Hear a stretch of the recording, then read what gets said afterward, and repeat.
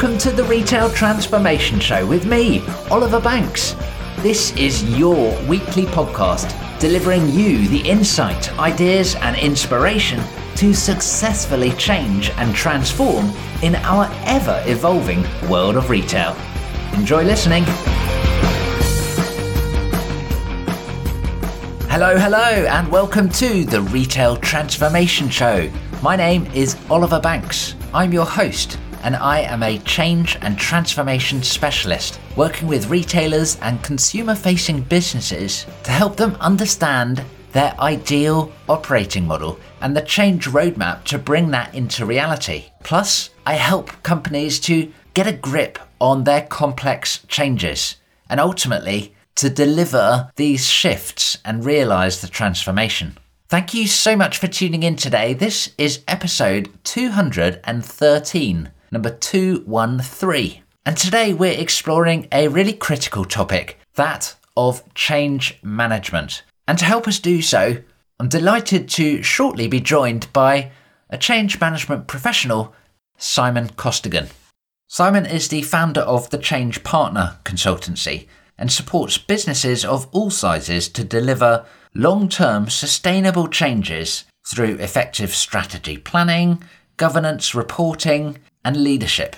Simon's worked with some massive companies like Boots and Walgreens, as well as Wilko, DFS, and others as well, to help bring change into reality. And Simon has recently authored the book, Change Isn't What You Find in Your Pocket: Effective Change Methods for Delivering Market-Leading Results. This is a fantastic conversation coming up, so do make sure you head over to the show notes page at obandco.uk/213, where you can learn more about Simon and catch up on related episodes as well. Head over to obandco.uk/213. Plus, sign up for the Retail Transformation Briefing as well, the free email newsletter with key changes from around the world of retail. New trials, new ideas, new insights, all there to help inspire your successful change. Sign up for free with no strings attached at obandco.uk/213. So without further ado, let's jump into this fantastic conversation.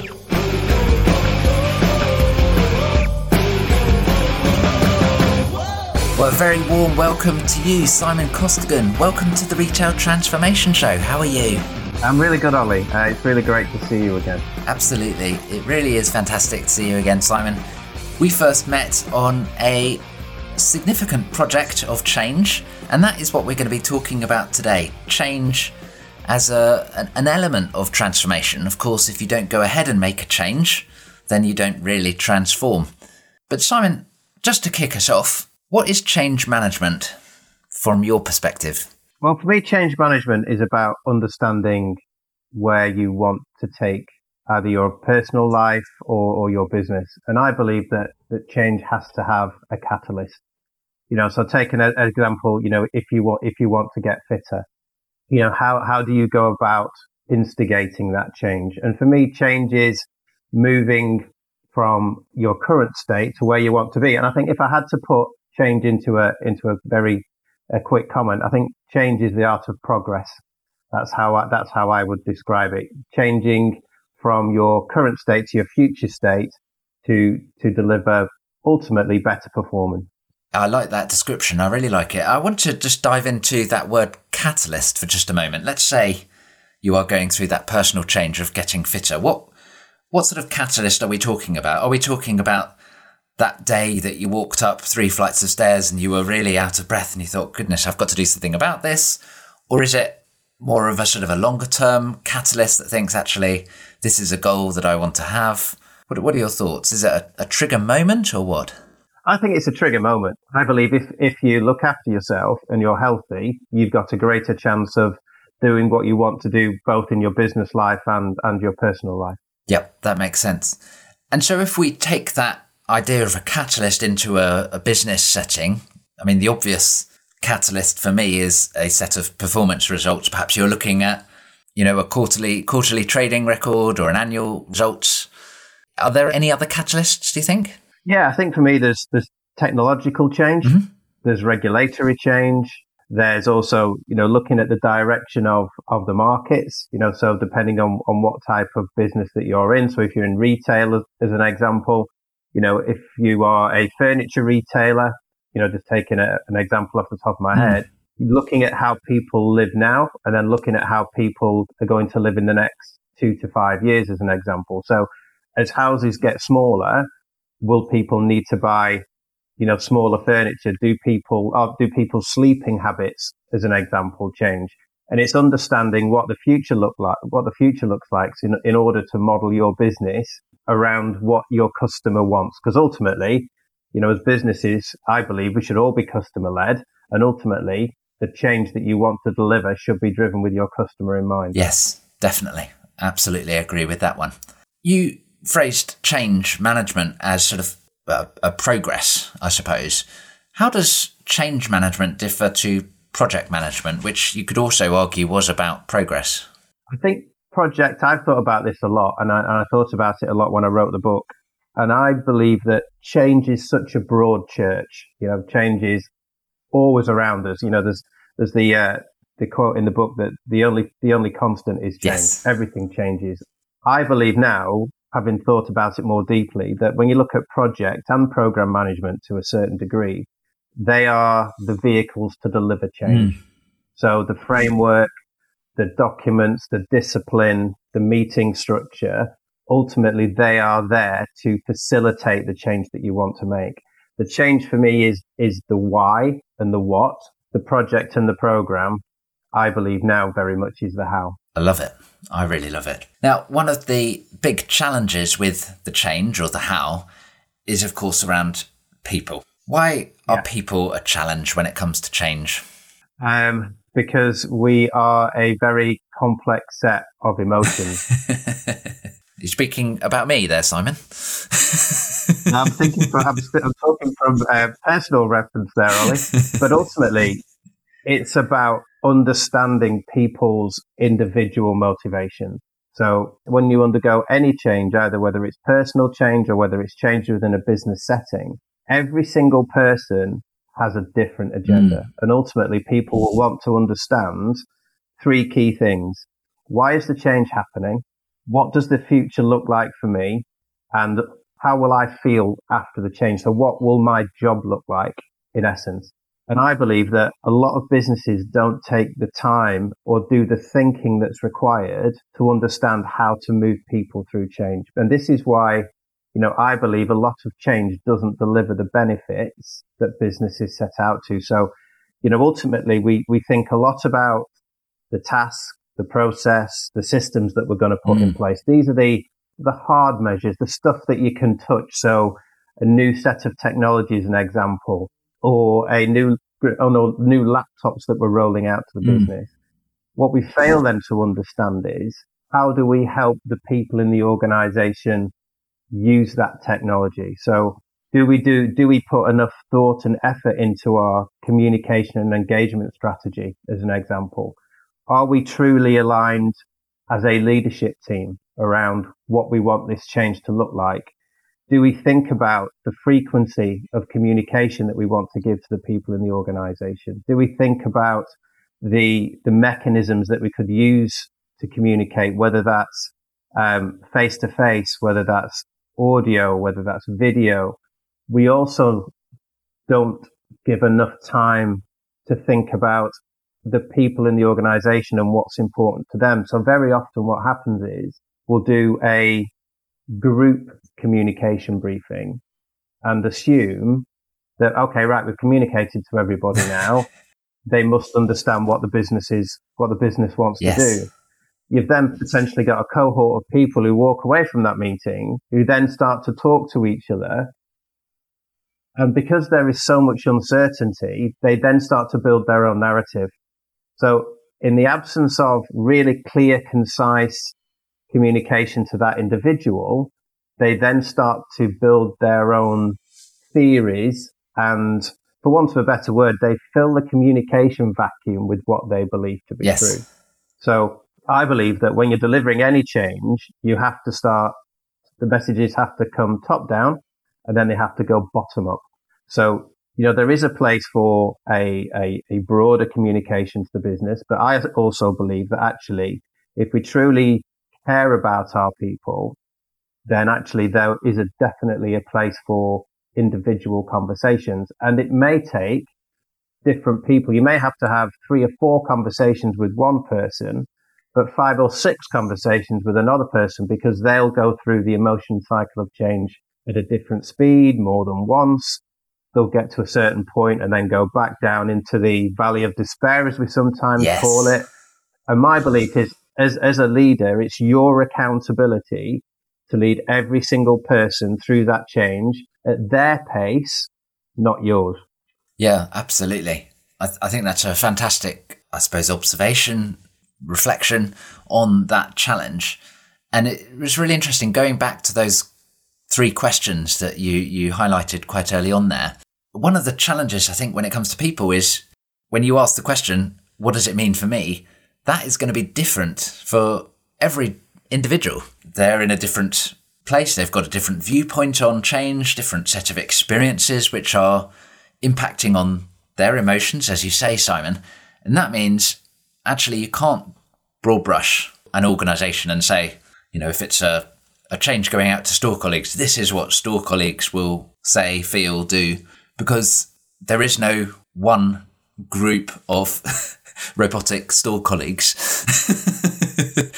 And it's a lot of hard work, and it's a lot of intangible work as well, in as much as you don't really know what's going on in someone's head. You don't know their background, their viewpoint, what they're going to think about a particular thing. And like you say, in absence of communication, the rumour mill starts, and that can lead to all sorts of chaos. Absolutely. And from a personal point of view as a leader, change is tiring, Yes. Because you're not just thinking about how you're going to manage and lead your people through the change. You've also got to lead yourself through it as well, because ultimately you have a picture in your head around what you want the change to look like, what you want it to feel like, what it needs to look like. And then you have to take the people on that journey to that endpoint, to where you want to get to. And it can be frustrating. Change is, change can be very complex. It can be very nebulous. It's not a linear process. So you don't, move from one set of activity to the next set of activity. It's very, you'll take 2 steps forward, and then you'll go back a step, and then may have to re-engage people again, not just at a senior level, but, at a junior level.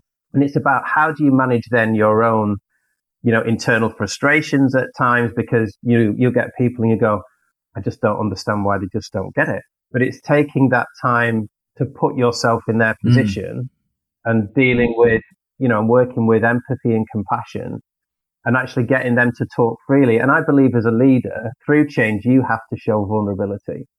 So as a leader, through change, you're not going to have all the answers. It's as simple as that, because in some of the organizations that I've worked in, putting in new processes, there's things that I've overlooked.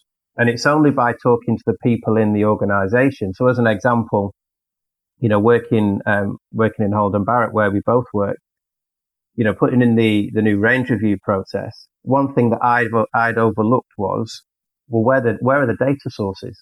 Where do they need to glean the data from to populate the templates that we put in place? And if I hadn't taken the time to speak with the people who were ultimately going to be delivering the process, I'd have missed it completely. And, and that was, okay, a bit of a hands up moment to say, look, okay, let's reloop, let's understand where the information needs to come from. And by then taking the time to go through it in a more considered manner, we ended up with a far better result than forcing the change into the business.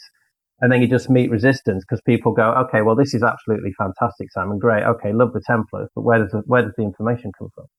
So it's about taking the time to think about what you need to deliver as an individual, but also what the people in the organization need ultimately to be successful. Because until people are working at either the same level they were before the change started, or an increased level of productivity, for me, the change truly hasn't taken hold then. That's interesting. And just to take a slight pivot off that point, Simon, thinking about, I suppose, the moment of change. I know we've spoken in the past. It's not a particular one point in time where you used to do it this way and now you do it this way. There is a transition, which is, of course, how Lewin described it in his change model of unfreeze the process, make the change, and then refreeze like a proverbial ice cube, so to speak. How do you view transition, Simon? Transition is something that is massively overlooked in change. So we have a picture of what the end state needs to look like, and we have a picture of where we are now. And we start on the change journey. And I think for me that the transitions are beginnings and endings. And I think in terms of just leaning into the people element again, what we fail to recognize is when you take somebody out of an environment that they've been in, whether it's, 2 years, 5 years, 10 years, whatever it is, when you move them into a new environment, they go through a sense of loss. Now, this is going to sound strange. So let's just take a new computer system as an example. And a business puts in a fantastic new system that is going to revolutionize how the business works. It's going to increase productivity, and it's going to ultimately deliver better results. The person going through that change will mourn the previous system. No matter how bad it was, they will still feel a sense of loss for that system, because it's comfortable, it's safe, it's somewhere they've always been. And for better, for worse, they will understand how to make that poor system work for them. You're putting them into the new environment. If that transition isn't thought through, considered, and done through the medium of constant feedback, both from leader to colleague and colleague to leader, when you reach the new system and when you press go for that system to work, you've potentially then got a period of time for that person to understand how to use that system. It's quite difficult to articulate at times, because it just doesn't make sense, because you're thinking, right, okay, we've got this fantastic system over here. This was rubbish. Yet we still can't drive the productivity because people haven't fully bought into it. So you've almost, in my head, in terms of change, if you're delivering a new system implementation, you pilot it first. So you go, okay, right, let's pilot it with half a dozen individuals, and let's prove to the rest of the colleagues in the business that it works. So then you've got peer-to-peer feedback and peer-to-peer confirmation that what is in place works. What we also don't do as organizations, I believe, is celebrate success quickly. So if you're on a change journey, which can take, 6 months, 12 months, 18 months, depending on the size and complexity, as you touched on earlier in the conversation, there'll be people in the organization who've experienced change that hasn't worked. And ultimately, it's either not delivered the benefits, we've gone back to old ways of working, or it's stagnated, and you just get a huge sense of frustration. You have to prove to those people that actually it's starting to deliver the benefits. Now, it might only be in small increments, but actually it then starts to give the people in the business a sense of optimism that actually this change is different to anything that I've experienced before. So, how could you do that as a business? Well, then it goes back to your communication strategy again. So it could be, a town hall briefing as an example in a big business, or it could be, like the medium of video is so powerful now, isn't it? Where, a CEO as an example could go, okay, just a little check-in on how we're doing. These are the successes that we've delivered. We know we're on a long journey, but actually we're really starting to drive out some benefit. Yeah, absolutely. It's interesting because I often think about change and whether you've got people's support is similar to Net Promoter Score, NPS, right? You've got your promoters who are champions of change. They understand it. Maybe they have been involved in an early trial, or maybe they were engaged as part of the project and they had the chance to put in their thoughts to find the ultimate solution. Then you've got, at the other end of the scale, you've got your detractors, or as I've called them, naysayers in the past, that some of them are always going to be against the change, But some of them can be turned as well. Perhaps they've had bad experience of change. Perhaps they just haven't quite seen it. Perhaps they're particularly wedded to the current process or systems, whatever that change is. And then in the middle, you've got actually the bulk of the people who are on the fence, and they could go either way. And your job as a change manager, so to speak, is to win those people into the promoters score rather than let the detractors swallow them up as well. And of course, converting as many detractors out of that group as possible. And it absolutely can be done. I certainly remember my first major change project that I led was implementing a new system. And in a previous project, that same system had tried to be executed before and it had failed quite miserably. So I had a large group of detractors or naysayers to overcome. And it absolutely can be done with the right communication strategy, with the right engagement, with the right support as well. So it's absolutely not an insurmountable task, but it does take a lot of work, and it's hard work as well, right? It's really hard work because, people have lives outside work, and it's impossible What? for people. I know, hard to believe, right? But people bring their personal lives into work. The conception that you can leave your personal life at the door when you step into work just doesn't happen. So through a period of change, people will go through emotions that are driven by what's happening out of work, not just in work. So, as an example, when I've been taking teams through change or leading any team for that matter, all my conversations have been with the person in mind. So as an example, it's very easy to flick straight into task. So if you've got somebody who's working for you, okay, what have you done this week? Who have you met with, et cetera, et cetera. The way that I start the conversation is, tell me how you're feeling. How are you feeling this week? What have your successes been? What challenges have you had this week?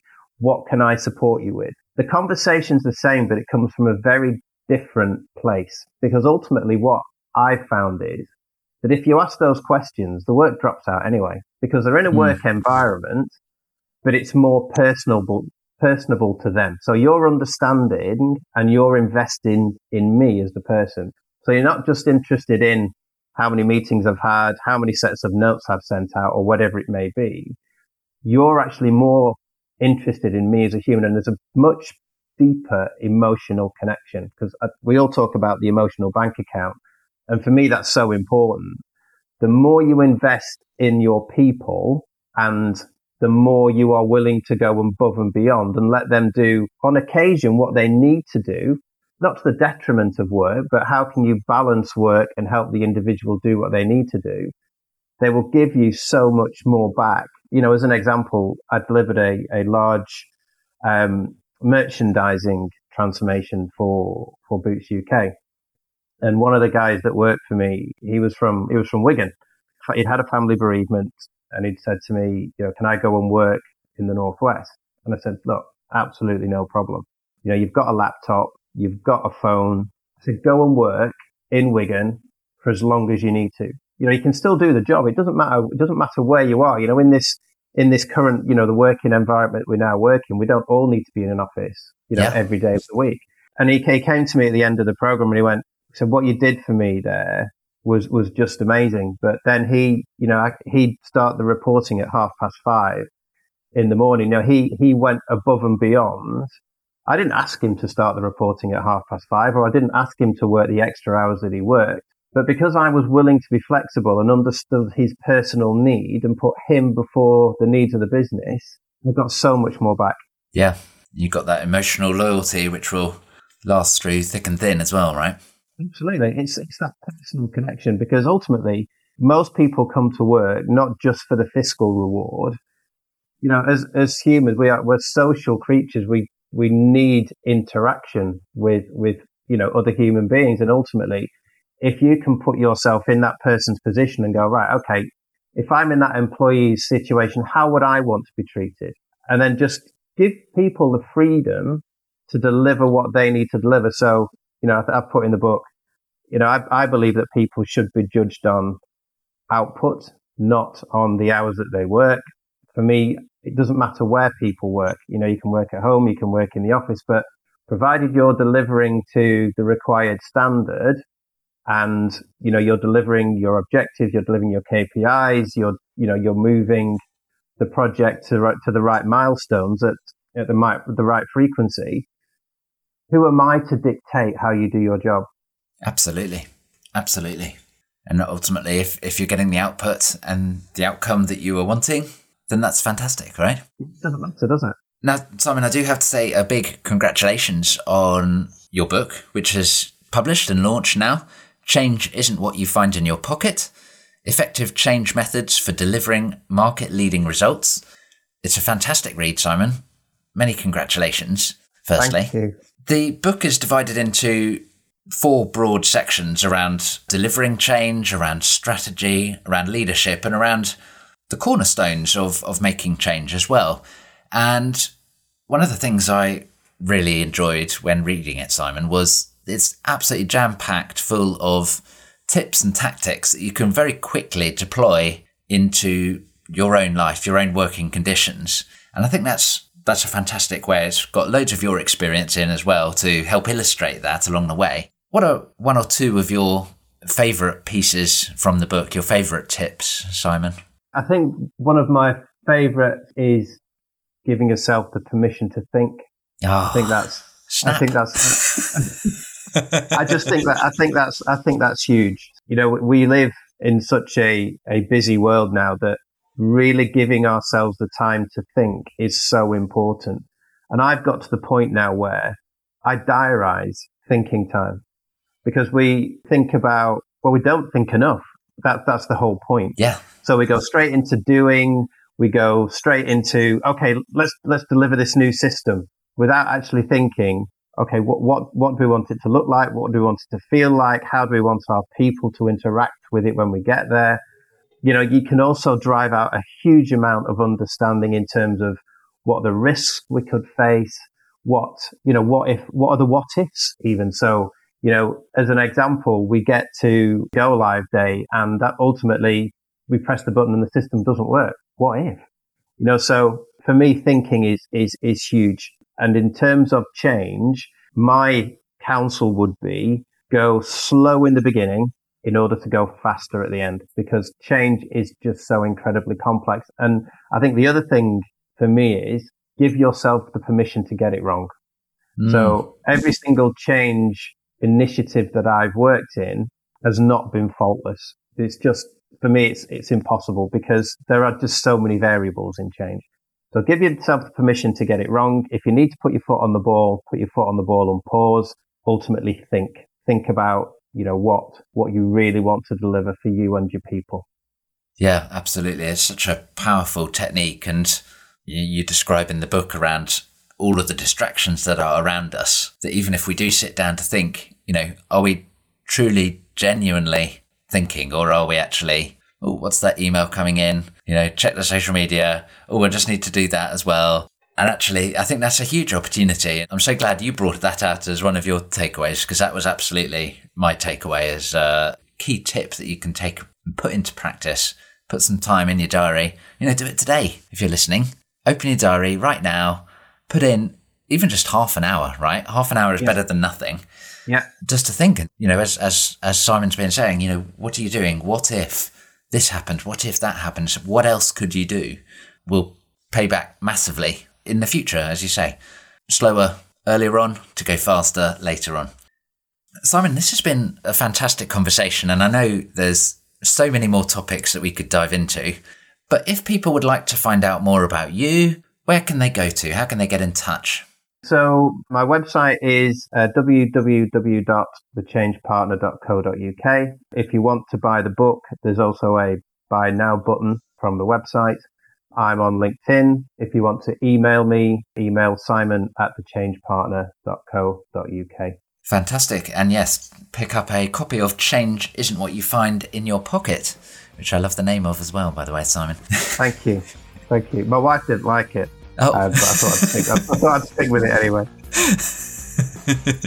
Well, thank you so much, Simon Costigan, for joining me here on the Retail Transformation Show and for sharing your experience and your expertise. I appreciate it so much. Thank you. My absolute pleasure, Oliver. Thank you.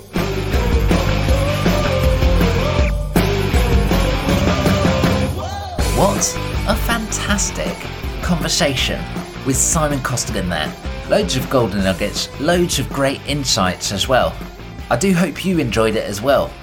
Remember to head over to the show notes page at obandco.uk/213 and you'll find info about Simon and the links that he mentioned there towards the end, as well as have the chance to pick up a copy of his book to dive so much deeper. So head over to obandco.uk/213 and also you'll find 4 recommended episodes to listen to if you enjoyed this particular conversation.